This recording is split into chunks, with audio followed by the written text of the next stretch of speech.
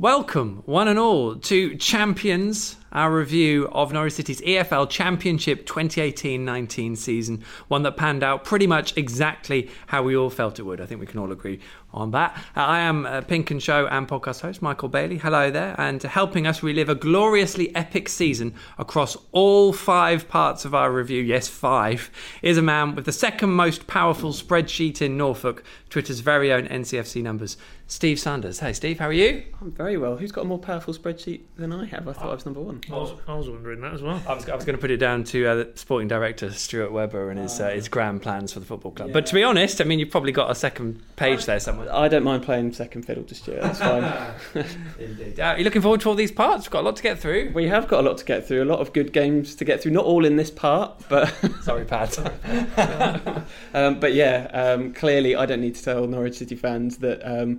There were lots of exciting games. There were lots of goals. Hopefully I'll be able to provide a lot of figures. And we've got a lot to get through. So, yeah, I'll let you crack on. What a marriage made in heaven. Pinken.com and NCFC numbers on Twitter. Long story short, we have split this season into 5 chunks, and we're going to relive each one with a different guest, hopefully at a different venue, hear your views, the pick of Steve's stats, of course, and generally bask in every bit of a memorable season that saw Norwich City become English Football League champions. And I'm sorry if I've just spoiled the ending for you. Right, let's crack on. This is part 1, where we start right from those auspicious beginnings. I wonder who got the lucky straw to join us. Yes, for part 1 of 5, we are right here at Archant Towers, our home away from home. Pinken.com's very own chief Norwich City correspondent, Paddy Davitt, is with us. Pad, you got the short straw. No problem at all, boys. Although, as I told you both, I did miss Birmingham and Wigan, which is the final part of part 1, so don't know why I'm here, but there you go. No, you're here for your expert analysis. And we'll roll on from there. We want to know exactly what you were doing when those games were going on, if you can remember that.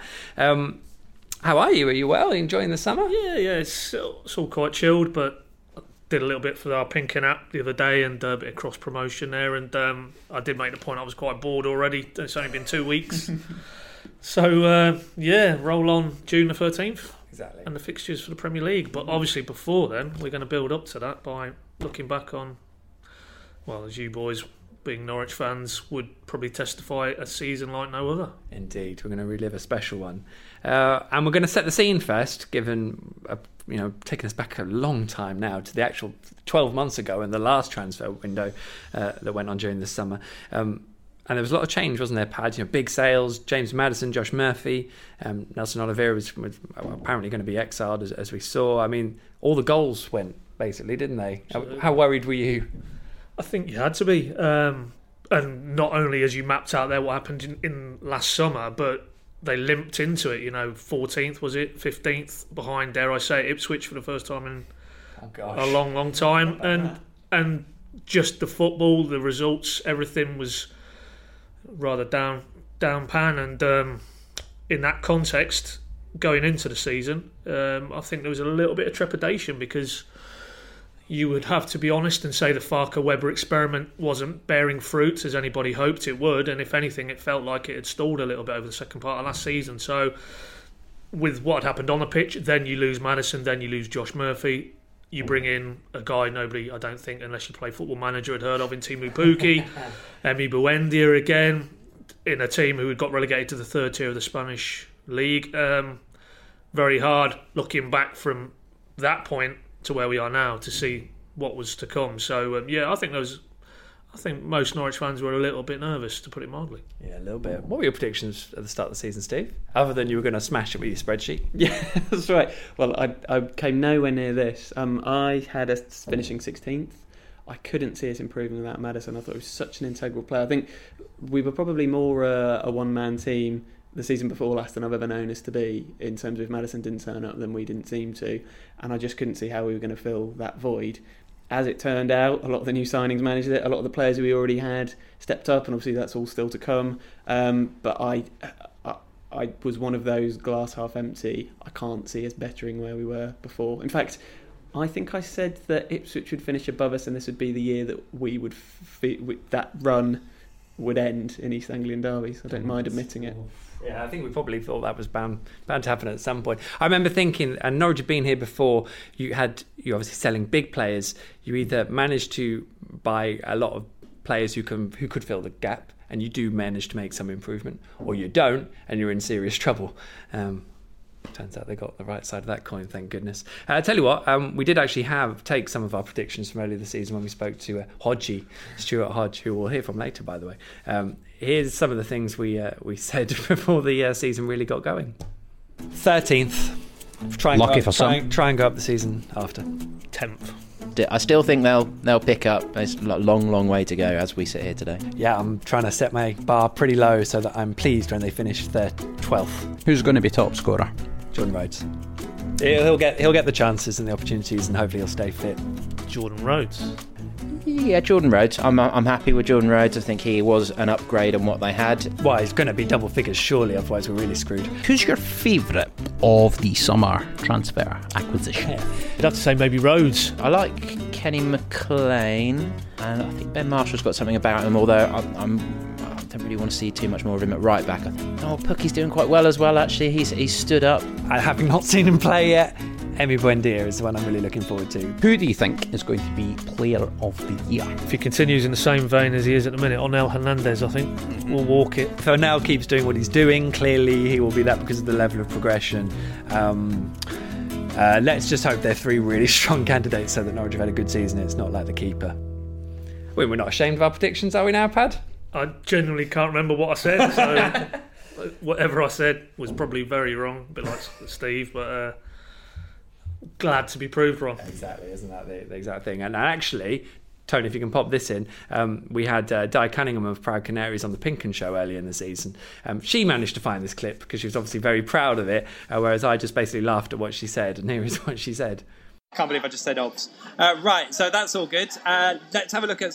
final question. So we did all our predictions for where Norwich will finish. Where will Norwich finish, Di? Oh, okay. I'm going to say playoffs. Okay. I think it might be automatic, but I'm going to say playoffs. I'm going to say so. That was, of course, Norwich finishing in the automatic promotion places. I literally laughed out loud at Di. I mean, I'm sorry, Di. It was a laughable idea at that time, wasn't it? Yes, Di. Yeah. Laughable idea. I tell you one more thing we can catch on as well is the fans' predictions and feelings. Steve, you put out a tweet, didn't you, asking for those? Yeah, I've got loads back, so thank you ever so much. We got a nice... We've got a nice mix of people saying, well, I was cautiously optimistic. I think if we had a few playoffs. A few people actually put money on Norwich City. They didn't say whether that's something that they do every season or not, or whether it just came right this time. But yeah, there was a definite mixture of those who, like us, were not seeing Norwich going anywhere fast, and those who I think had that belief that we might do something. It's always fascinating viewing and listening after the event. So here are some of those. Gavin Johnson said, I was thinking around 15th, but to match last season's mid-table finish, given the specific departures of Gunn, Maddison and Murphy, open brackets, £47 million worth of talent, close brackets, that would have been considered as progress in my mind. How little did I know. Tim Scales said, so we're back at it again for another season. Norwich going up as champions and Timu Pukki bagging 47 goals in 42 appearances, I've heard. Roger Mallet said, I actually said on the Pinken message board that I thought we had a chance of the playoffs with the players having an extra year under their belt and with Leitner signing a deal and Jordan Rhodes signing. The boys in yellow tweeted, I thought Rhodes would score over 20 with Pukki playing in the hole behind him. I also thought Farke could be sacked after 10 games if things didn't improve. Nick B admitted, I think I predicted another no-mark season, finishing 12th and Farke getting sacked at Christmas. Hashtag, what the Farke do I know? Hashtag, delighted to be so wrong. Jakarta Canary said, I thought they'd just miss out on the playoffs and Jordan Rhodes would be the main man. So truly glad I was wrong by a country mile or 3. Alex Pegg says, best, Vrancic and Stephen would come good, mainly because I couldn't admit I was wrong for bigging them up when they signed. And worst, we'd finished below Ipswich again. Nate G says, I was hoping mid-table, had high hopes for Yannick and was certain Ipswich were going to finish above us again. Could not have been more wrong, thankfully. Let's crack on with the games then, shall we? Opening day trip to Birmingham. Although, as you rightly said, Pat, I forgot you weren't there with us. Sorry, that was quite bad. It's a long season, isn't it? But do you remember how you followed this? It was 2-2 draw, of course, away from home. Do you remember how you followed it at all? I'm trying to think. Well, I think I might have been on a stag in Manchester, not my own. And if I'm honest, I probably didn't check until after the final whistle. So if you want a breakdown, you're asking the wrong man. But but it was nice to see that they'd managed to earn a point, because in my experience, Birmingham did well. I remember 3-0 was it when we went there with Sergi Canos, the only time he played in the league for Norwich under Alec Neil. Always a very, very difficult place to get anything. Although they did win on Boxing Day, didn't they? The last season, that was Jamal Lewis's opening salvo in a Norwich shirt. But I think when I look back at the result, I thought, well, that's a decent point, because I fancied Gary Monk to improve them. And the opening day, of course, things haven't gelled. And as we've got here, so many new faces. And to repeat myself, you're bouncing in, or you're rather limping in, off the back of getting hammered at Sheffield Wednesday, finishing mid-table. You're losing your two most creative players over the summer. I think it was a little bit of a leap into the unknown. So I think in that context, opening day, don't get beat away from home, you probably would have taken it. But obviously the way the game panned out, it was tinged with a little bit of disappointment, I think. Yeah, indeed. Five new faces on the day, I think, and Kenny McLean came off from the bench, as I've got written here. I mean, it's a good example of the fact that Norwich's maybe recruitment wasn't 100% bang on the money, because Ben Marshall was at right back that day. Yeah, that's true. God, it seems like a long time ago that now, doesn't it? Yeah, before we saw Max Tarrant hit the scene. Yeah, I think for me the amount of kind of flux that we'd seen was typified by the fact the only surviving player from the first game of the previous season was James Husband. Anyone remember him? James Husband. Yeah, that's he's got a chance in the Premier League. Carry on. Yeah, it was one of the. I think there were positives and negatives, as there sort of inevitably are on a lot of first day of the season games. We conceded from a corner, first corner of the season, which probably came as no surprise to anyone at that point. But I think the real positives were obviously Onel and Dennis Strabeni coming off the bench and making that second goal. And they were two players that we signed in January the previous season. So it was one of those where you could maybe start to see some of the development that had happened over the summer. And yeah, as Paddy says, good point to get. I've got some. You give me a little bit of a helping hand with this first game, which is nice. He's me and Steve. But of course, Nel Hernandez got both goals, and we'll speak about those at the moment. Both equalisers in the final 10 minutes. So I mean, that was a good trend for the way that things were going to go from there. And he ripped off his shirt for the second one, and didn't throw it at Daniel, much like Nelson Oliveira did 12 months earlier in the opening game of the season too. A remarkable stat here about Anel as well that I've got written down from you, Steve. Go on, which one is that? First player to score 2 from open play in a Daniel Farke league game. Yes, that's right. Yeah, which again seems like an absolute age ago now. I think the only player to have done it the previous season was Maddison, but clearly that was in his hat-trick where he scored 2 penalties. So yeah, it was the start of some obviously brilliant individual performances, many of them from Onel himself. And again, I'm going to keep saying this, but it feels like a long time ago, but this was really his time, and he had a great season over the course of it. But I think at this point, a lot of people were saying, this guy's going to be the player for us this season. And a few of the early games, we really were building our performances, certainly from an attacking point of view, around him. Looking at his season more generally, I would say maybe the one thing to improve on is the finishing. I don't know if I'm being overly critical there. He scored. I think you've been rather generous to him, mate, if I'm brutally honest. But you go on. Well, just to add some figures to that, he had the second most shots this season. He scored 8 goals from 88 shots. Compare that to Vrancic, who got 10 from 43. And there's an issue there, I would say, which I'm sure Paddy is going to add to. Well, I just remember doing a column after his heroics, for want of a better word, against Forest over the festive period, which you guys will discuss later on, saying that, just that, Steve, that for me his end product isn't good enough, and he will need to improve radically in that department. But you do look at his numbers and they look quite healthy. 8 goals, I think he had 10 assists, more than decent at the level he was operating at. But the frustration I have with him is there's so much more to come from him. He's got so much raw material. He offers a completely different dimension to a lot of Farke's midfielders, because he's direct. You get the sense he's not quite sure what he's going to do when the ball arrives at his feet, and that's also a strength as much as a weakness. But no, he's a frustrating player and he needs to improve. And I still stand by the column I wrote round about January that his numbers in the round more than healthy, but if he's going to operate at the highest level, he needs to be far better in terms of his end product. And he's not the only one in his team. I think I'd put Jamal in that category as well. I think when he gets in the final third, he needs to be better. His final decision making needs to be better. You contrast Max Aaron's productivity, and they're chalk and cheese in that respect. So yeah, he's not the only one, but of course the nature of where he plays on the pitch, he needs to be producing goals and assists. And yes, he did them in decent quantities this season, but the nature of going into the Premier League, better players, better tactical setups, better coaching, he's going to have to be far better in that aspect. Let's hope he can make another similar size jump forward, I suppose, during the summer. I mean, that was his first goal for the club, I think, wasn't it, at Birmingham? So at least he made that stride forward and we got to enjoy him.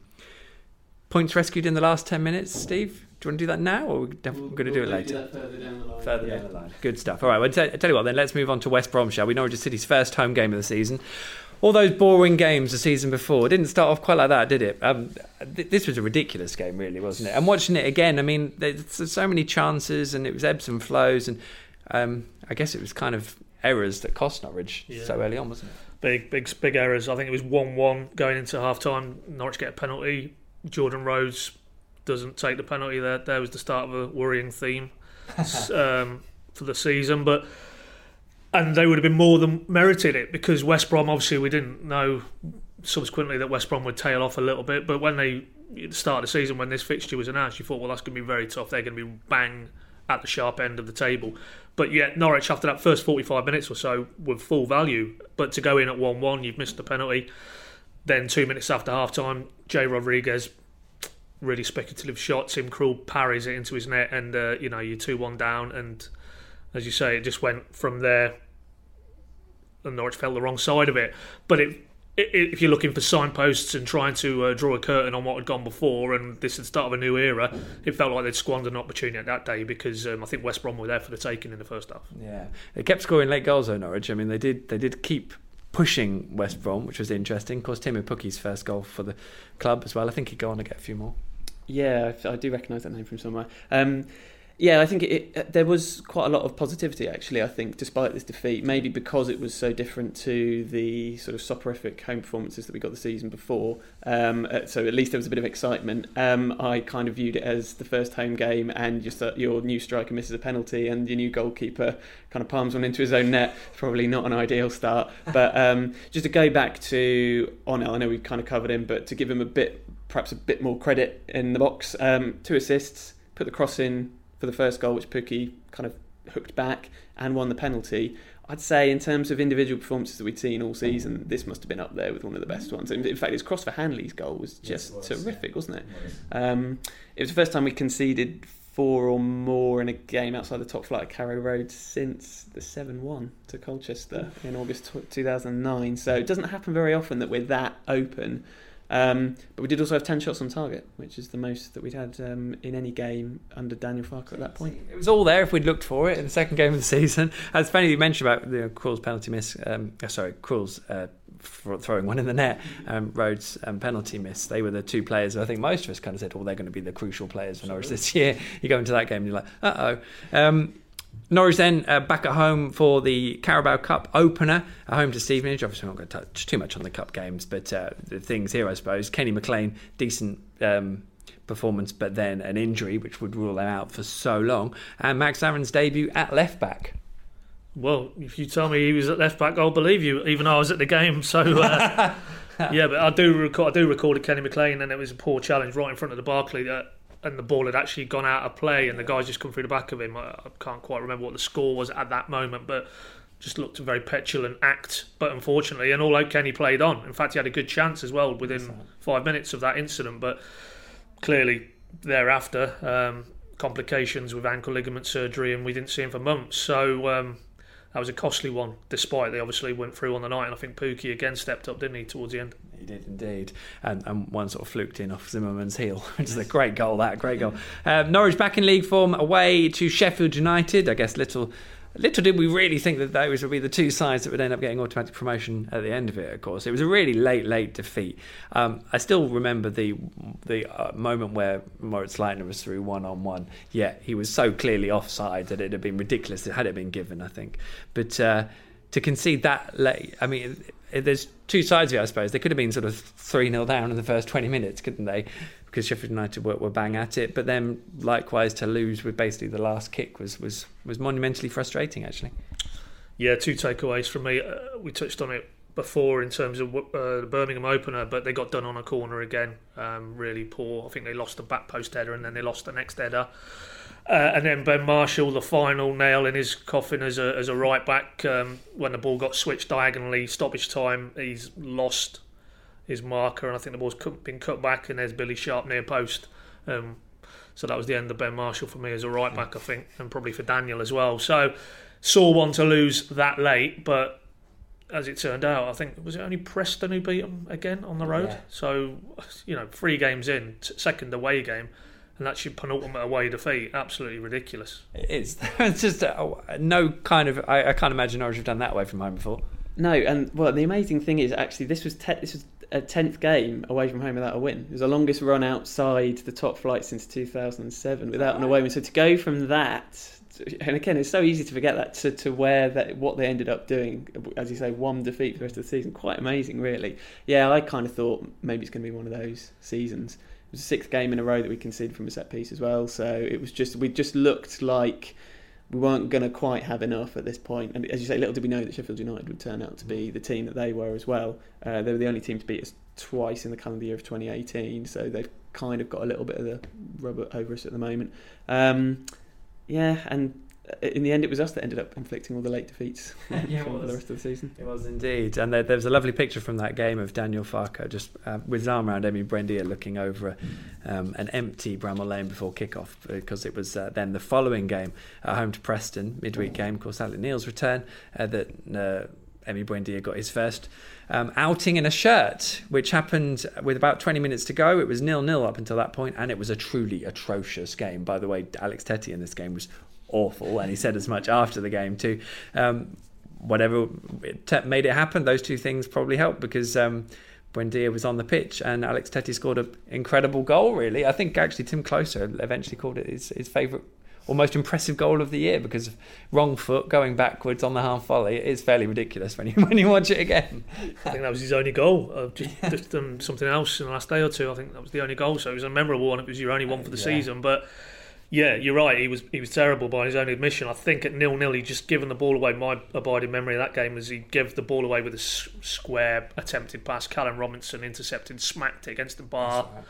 Now you can imagine in the context of a stuttering, positives, but a stuttering start to the season on the back of what happened the season before. Preston go 1-0 up there. Cara Road would not have been happy at the final whistle. So small margins. Yeah, with the recurring theme as we go through some of the other games as well, especially hitting the crossbar. Alex Tettey. I mean, let's be honest. In the summer, it was a good chance he would have left. To be honest, he got a 2-year deal when he was going to be out of contract. Yeah, it's kind of felt like that with Tettey throughout the Farke career, hasn't it? Really, that it almost feels like he's going to be phased out. He's going to be phased out, and then he kind of kept coming back. And I can't remember. You remember better than me. Did he say this was his worst game that he'd had for Norwich City? Yeah, and he's obviously. I don't think he used those words. He clearly ended up becoming a key player in the first half of the season before kind of, I suppose you'd say, Tribal took over that role so adeptly. I don't know where that leaves him now. He's obviously the only player that he's been promoted with us before in the current squad. But yeah, in terms of this game itself, to me, I remember there being a lot of tension and unrest in the stadium, and I promise we're not going to keep harking back to 17-18 too much, but it reminded me a lot of the QPR game the season before, where we kind of had not started as well as we'd hoped to, and it was this kind of key midweek home game, and we left it late but got the job done, and it didn't kickstart it in the short term, but it was an important win. Exactly, and that was obviously at the same point in that season, wasn't it? It was a point where they needed a win. I guess Norwich City's only other away defeat in the league at Preston was the moment at which Tettey was kind of ditched out, wasn't he? He got his injury, and then Tom Tribal took over from there. One little thing I do like, I love the view from behind the goal of Teemu Pukki's strike, because it's such a neat little move, but the finish is so precise, it's so dead-eyed, and the camera's right behind it. I think it says everything about Teemu Pukki's efficiency. We'll come on to Teemu. Now, game 5, already up to 5 already. Leeds United running away with it. This was almost the point where they won the division, I think, actually, early August. This is a strange game, isn't it? Because this was quite a comprehensive defeat, but it wasn't that straightforward, was it? No, absolutely not. Again, parallel with West Brom. Maybe not the first half, but certainly the first half of the first half. Norwich ran over the top of them. I can remember Moritz Leitner was pulling the strings. The crowd, conversely to the Preston game, were bang up for it because Norwich just started on the front foot, almost as if that's the mindset Farker had sent them out with. That because Leeds, I think, are right at Carrow, if not top, very near the top, and they knew they had to be very, very positive and on the front foot, and we saw that. Didn't get a breakthrough, and then they paid again for some poor decision making. I remember they got done on a swift counter. They had too many men up the park. Krul padded one in at his near post. Not as bad as the West Brom goal, but still at fault. And then Leeds slipped into cruise control. But I double checked the lineup for Norwich that day, and really you would only say there was 5 survivors from that game, 5 games into the end of the season. Krul, Lewis, Tribal, O'Neill and Pookie. So the turnover from 5 games into the season to the established 11 we got down the stretch, it just shows you, again, this was still at this stage very much a work in progress. Absolutely. And really interesting for me that actually it was only after the season finished that Tim Krul kind of reminded us all that he'd only had 2 pre-season games at this point and a week basically of pre-season training before being thrust into championship action over the first 5 weeks. And maybe retrospectively you could put a lot of that down to the sort of rustiness in his performance and sharpness, I suppose. Yeah, I was willing to give him the benefit of the doubt, really. I think it was the second goal, wasn't it, where he sort of got beaten at his near post, and it looked like he should have stopped it. But I think, as you say, it felt like he was rusty at that point. I mean, for me, actually, the one player who I thought, the same take that was the end of Ben Marshall as a right back at Sheffield United, I actually thought Evo had a really poor one. All 3 goals kind of came down his side with various degrees of culpability. Certainly the first one, where he didn't track his runner, that's probably him. That's Evo. Evo's on the phone. What are you doing? That's all the way from Zagreb. And I think that turned out to be really the last we saw of him in the league, wasn't it? And actually, of those names, I thought Tribal had a bit of a shocking game as well. And I remember thinking, maybe we've seen the best of him, and that one clearly I got 100% wrong. So, it was a wobbly start. I don't think you could argue about the wobbly start. Now, 2 very interesting games before we have a quick look at the table. Carabao Cup second round trip to Cardiff, Premier League Cardiff, of course, although not anymore. I think we sort of this was so interesting, and I don't know how much it was by design, but Daniel Farker made a lot of changes. He played a fresh side. We'd kind of always assumed, well, yeah, he changes it, but he always sticks with the league team. But in this instance, you'd have to say, in terms of what Max Aarons did and Marco Stiepermann, this was a red letter day for them, because they really made statements in this kind of game. Well, yeah, I mean, to pick up Steve's thread there about Evo, I mean, that was part of the equation, but his fate was sealed, because Max Aarons that night was literally, move out of the way, I belong in this first team, and I'm going to show you that I can operate on the same level as these players. He was excellent. He scored his goal, but he wasn't in the side for the goal. But just the composure and the confidence from such a young man. But also, I mean, Dennis Srebeni scored an unbelievable goal that night, and that's probably the last thing he did in terms of his usefulness on the pitch, which wasn't a lot down to him. It was down to a certain Finnish international moving centre stage. But Marco as well that night. But it was very difficult, because you're talking about Norwich's changes. I think Cardiff pretty much changed their first 11. I think they might have had Man City in the Premier League the following week, and it was clear where Warnock's priorities lay. So it was hard to get a measure of how good that Norwich performance was, because it was, yes, Norwich made changes, but it was Cardiff's second string. But as it turned out, Aarons was the real deal, and so was Marco Stiepermann. Marco Stiepermann as a number 10. It would never work. Yeah, it was completely unheard of. It's kind of the flip side of Paddy's point that he made in the Leeds game. 6 of the team that started this were part of their 8 games in a row team towards the back end of the season. So actually, this was looking, funnily enough, more like the team that we'd be getting used to towards the end. Than the Leeds game. Yeah. Yes, yeah, more like the team in the Leeds game, which is crazy to think. But Dennis, only the 3rd player since the heady days of the 1990s to score 2 goals at a Premier League ground. Dean Ashton and Grant Holt being the others. Wow. So he joins some pretty handy company. So there's a few more who join that come next season. We're not going to talk about next season, obviously. Now, the Cardiff game was obviously a step in the right direction, but let's be honest, Norwich have played 5 league games. They'd only won 1 of them, and they headed to Ipswich. Rejuvenated under Paul Hurst. I think possibly they're just about getting away with that at that point. We all know how it would finish, of course. But I think this was the one for me Derby dominance, all that sort of stuff. This is where it's going to end. And then what happens? Grant Edwards scores and they're behind. And Grant Hanley gets injured, so they stick Ben Godfrey in at centre back. And in fact, I think that substitution was just before Ipswich then took the lead. It was all going to unravel here. How important was that Moritz Leitner goal in the grand scheme of things, Pad? To me, this game and what it led to was an international break. And the other side of that, we'll get into this a little bit later, they beat Middlesbrough on the resumption. Those two games, that's Norwich's season for me. This is where the great leap forward, the transformation, we're no longer talking about a mid-table team, and is the project working with Farker and Webber, and come back James Maddison, we need you. No, these two games, Ipswich and then Middlesbrough, that for me is where it all happened. That was the white lightning crucible moment, the thunderbolt, because particularly within the context you touched on it there, Portman Road, they're 1-0 down after half time. That was loud. Portman Road was loud because they sense blood, they sense right. However many years of hurt since Lambert was a boy, was it the last time they beat Norwich? This was the day, and they got their noses in front. Closers had to go off at half time, and who comes on? Ben Godfrey. Ben Godfrey, centre back. No, I'm not having that. Left back, Jamal Lewis, still a young man. Max Aaron's making his league debut that day. You didn't hold out a lot of hope that they could salvage anything from that game, but they did. Leitner equalised. They really had to dig in. Immediately after Ipswich's goal, there was a 15-20 minute spell where it got very hairy. I remember Ben Godfrey, slightly fortunate, maybe stay on the pitch. He launched himself into a tackle, almost a 2-footed lunge, got away with it.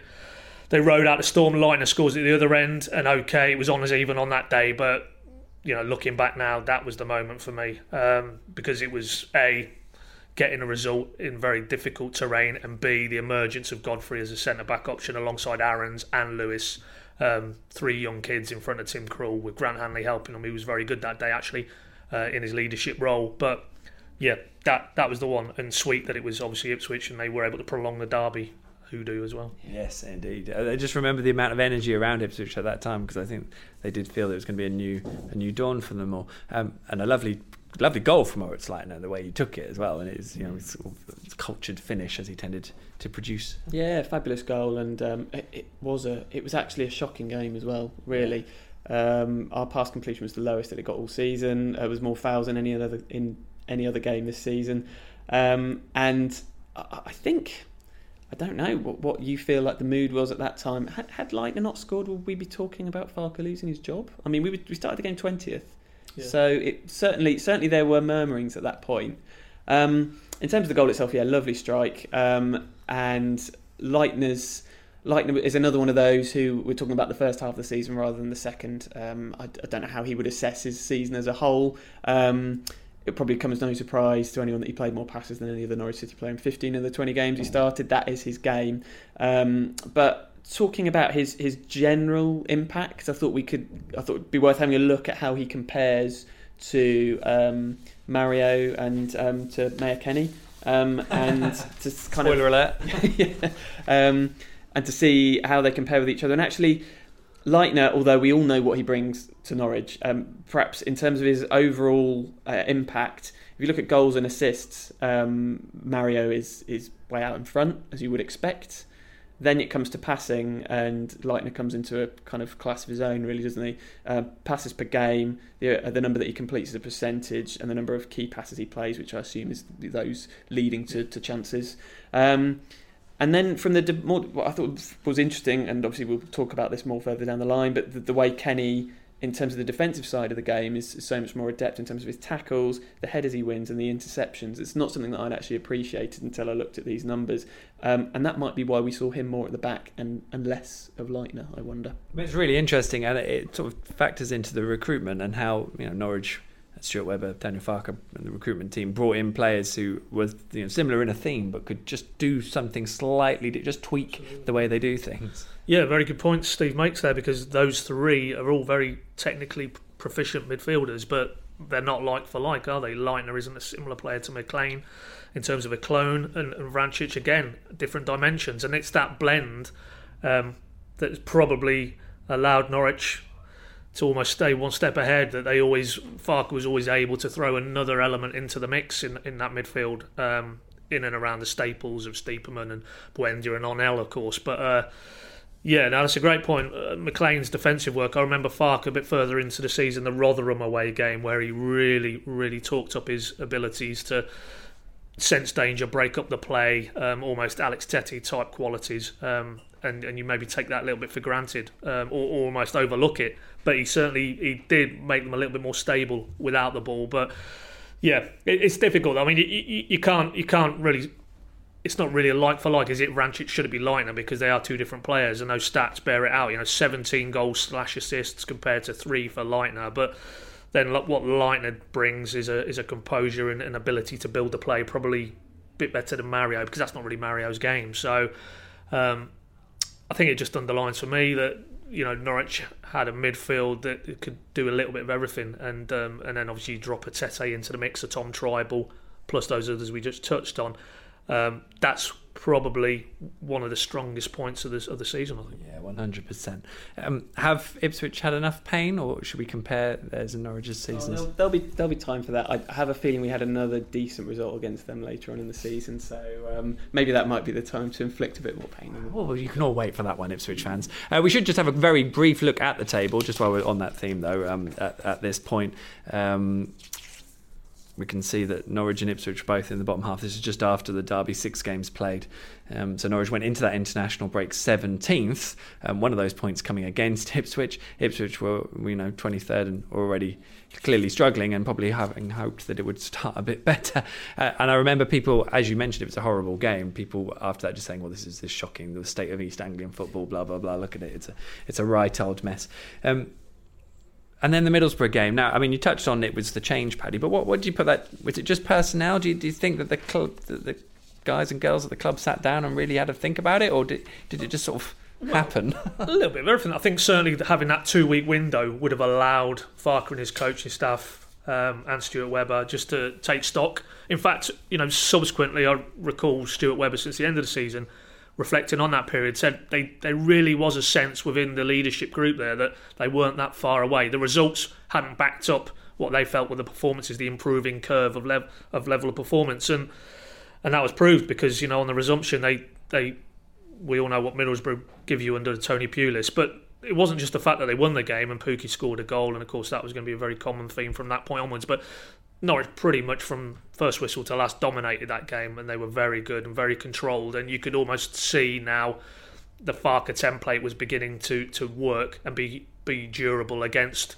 again, you would expected Middlesbrough to be up at the top end of the table, but Norwich were far more comprehensive than 1-0 suggests on that day, and I just think it was literally maybe being able to pause, take stock, reflect, and then carry on in the same vein where they'd left off against Ipswich and Cardiff, really. And as we've touched on, I think without having it to hand, I think the 11 against Middlesbrough would have started to look far more like the 11 who went on and underpinned an unbelievable season. Indeed, Timmy Bookie getting a go up front. I think this was the first goal. Norwich won 1-0. The first goal Middlesbrough conceded in the season. It's the first day. Yeah. I think they drew at Millwall on the first day, but hadn't conceded since then, which I suppose you kind of associate with the Pulis team, don't you? I think Paddy makes a really good point, actually, that this is when we started to see that team and that front four coming together, Pookie playing in that role, and it started to look like the Norwich that we now all know and love. For me, it wasn't the prettiest game of the season. I think it's the most important one. I mean, every great narrative's got to have an arc, and this is when ours started to head like that, I think. It was the lowest attendance we'd had all season, which I think reflects the mood at that point. I think nobody really came into the game expecting us to win, but we really did do a job on Borough. Thoroughly deserved the win with a little bit of luck maybe with the closer incident. Oh, yeah. Even himself, I think, as he went in the dressing room after the game, said, I was a bit lucky there. I've never known anything like it. So, but it was the right decision, wasn't it? It was offside, wasn't it? Yeah. And that was the point. And obviously the offside comes before the red card. Yeah. So you can complain about it all you like, but yeah, it was right. Footnote now and a long season. Obviously a big chunk of games in this case, so we're going to rattle through a couple of them, but Norwich then followed up that win with back-to-back away games at Reading and at QPR. Reading were already struggling. I remember the Reading commentators sort of at half-time and full-time not really believing that Reading had been undone by a bang average Norwich side. That went out on the air apparently, so there we go, but Norwich won 2-1. Todd Cantwell, I think it was the first chance we had to see him for properly. Was that even his debut? It was his first start. That's it. First start in the league. And Mario chipping in with a goal, which, as we've been talking about, was something he did quite well from the bench. And also, I think it was only a second, like a minute or two after it equalised. 72, 73, yeah. And that made things a little bit ropey then, but clock it away. And then, of course, to QPR, where actually QPR were one of the form sides, even though they'd had a really wretched start. So this was sort of the ebbs and flows of the early season. And as I like to say, Teemu Pukki scored the winner, and he scored it with his heart. That's my favourite line. My McLaren wouldn't be having that. That was a good goal. Ball hit him, I think McLaren said. Yeah. Hit him and went in the net. That's all that matters, really. Where's Steve McLaren now? That's the question, isn't it? Shall we focus on one of the maybe unsung heroes of the season and this game? I think, well, we're talking about Jamal Lewis. I think he is a real unsung hero, actually. And I think he gets... There are comparisons with Aarons naturally, and Aarons is a slightly younger man, and obviously he's come through this season rather than last, so that goes in his favour. But just a couple of things on Lewis. We've not kept a clean sheet without him since 2017. Obviously he's played the majority of games, but that's a long time. The last 7 in the league we've played without him, we haven't won. So actually he does play an important part, and I think he's the only outfield player other than Pukki who's probably started every game this season where he's been available, just thinking of everyone that we've had. So Farke, obviously we haven't had maybe that left back, but Farke clearly rates him. And just looking at in terms of the number of games he started, it's easy to forget that he's still only 22 years old. So, 21 years old, and he started 42 games, and no defender has started that many in the last 30 years. Obviously, looking at the table now, Aarons and Godfrey are in there as well. I'm just having a look generally over those 30 years. 25% of all defenders who are 21 and under in that 30-year period have started this season. So 1 in 4. So that just goes to show it doesn't happen often. But we've had 3 outstanding young defenders come through. And Lewis maybe is the least kind of lauded of those 3, but he does a crucial job, and he did it in this game. I couldn't agree more. Yeah, I feel a little bit sorry for Jamal because, if you didn't have a Max Aarons and latterly a Ben Godfrey, maybe even briefly we touched on him, Todd Cantwell, then I think he would be hailed far more than he has been. And it's a measure of his consistency, really, that you almost take him for granted now. And when you consider that, touched on it right at the start, that Birmingham game, the corresponding Birmingham game, Boxing Day 2017, that was his first start as a professional footballer. It's a phenomenal ascent, and not, I might add, just for his club. He's now Northern Ireland's first choice. Yeah. He's playing in Euro qualifiers, against, I remember him, they played Bosnia away. He's coming up against the likes of Edin Dzeko and Pjanic, the Juventus brilliant midfielder.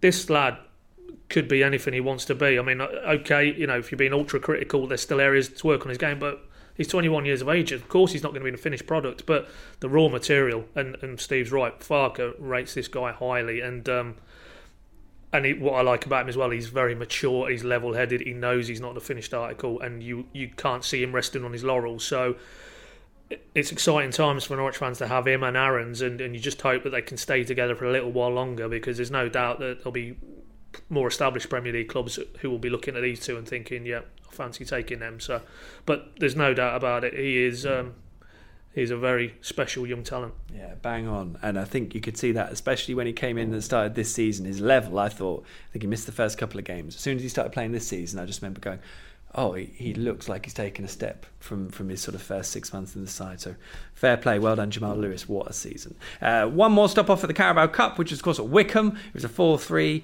win in the end. It was a bit hairy in parts. I was at Centre Parks, so I was following this on Twitter, having a holiday, who knew it. A little bit more from Emmy in this game, and a hat-trick for Jordan Rhodes, which was a key point, I think, and also that Teemu Pukki was the one who congratulated him, I think, at half-time, didn't he? I remember that, yeah, the old green kit, and that was nice to see. Yeah, it was nice to see because it underlined really the bond between those two, especially, but maybe the squad in more general terms. That it wasn't for show.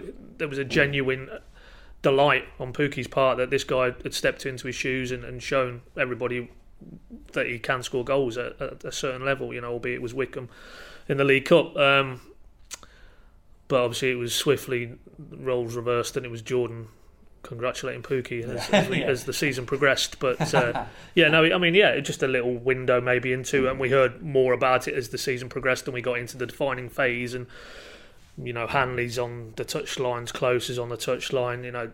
Alex Tete. Yet that bond and that togetherness was evident, and you don't achieve what Norwich did. It's all right to talk about this, but you don't achieve what Norwich did in the end without that kind of close-knit unity within the changing room. Very true. And 8 goals in 2 games at Adams Park for Jordan Rhodes. He scored 5, hadn't he, for Huddersfield, however many years ago it was. Also the first time we'd ever won 3 away games in the space of 1 week. Wow.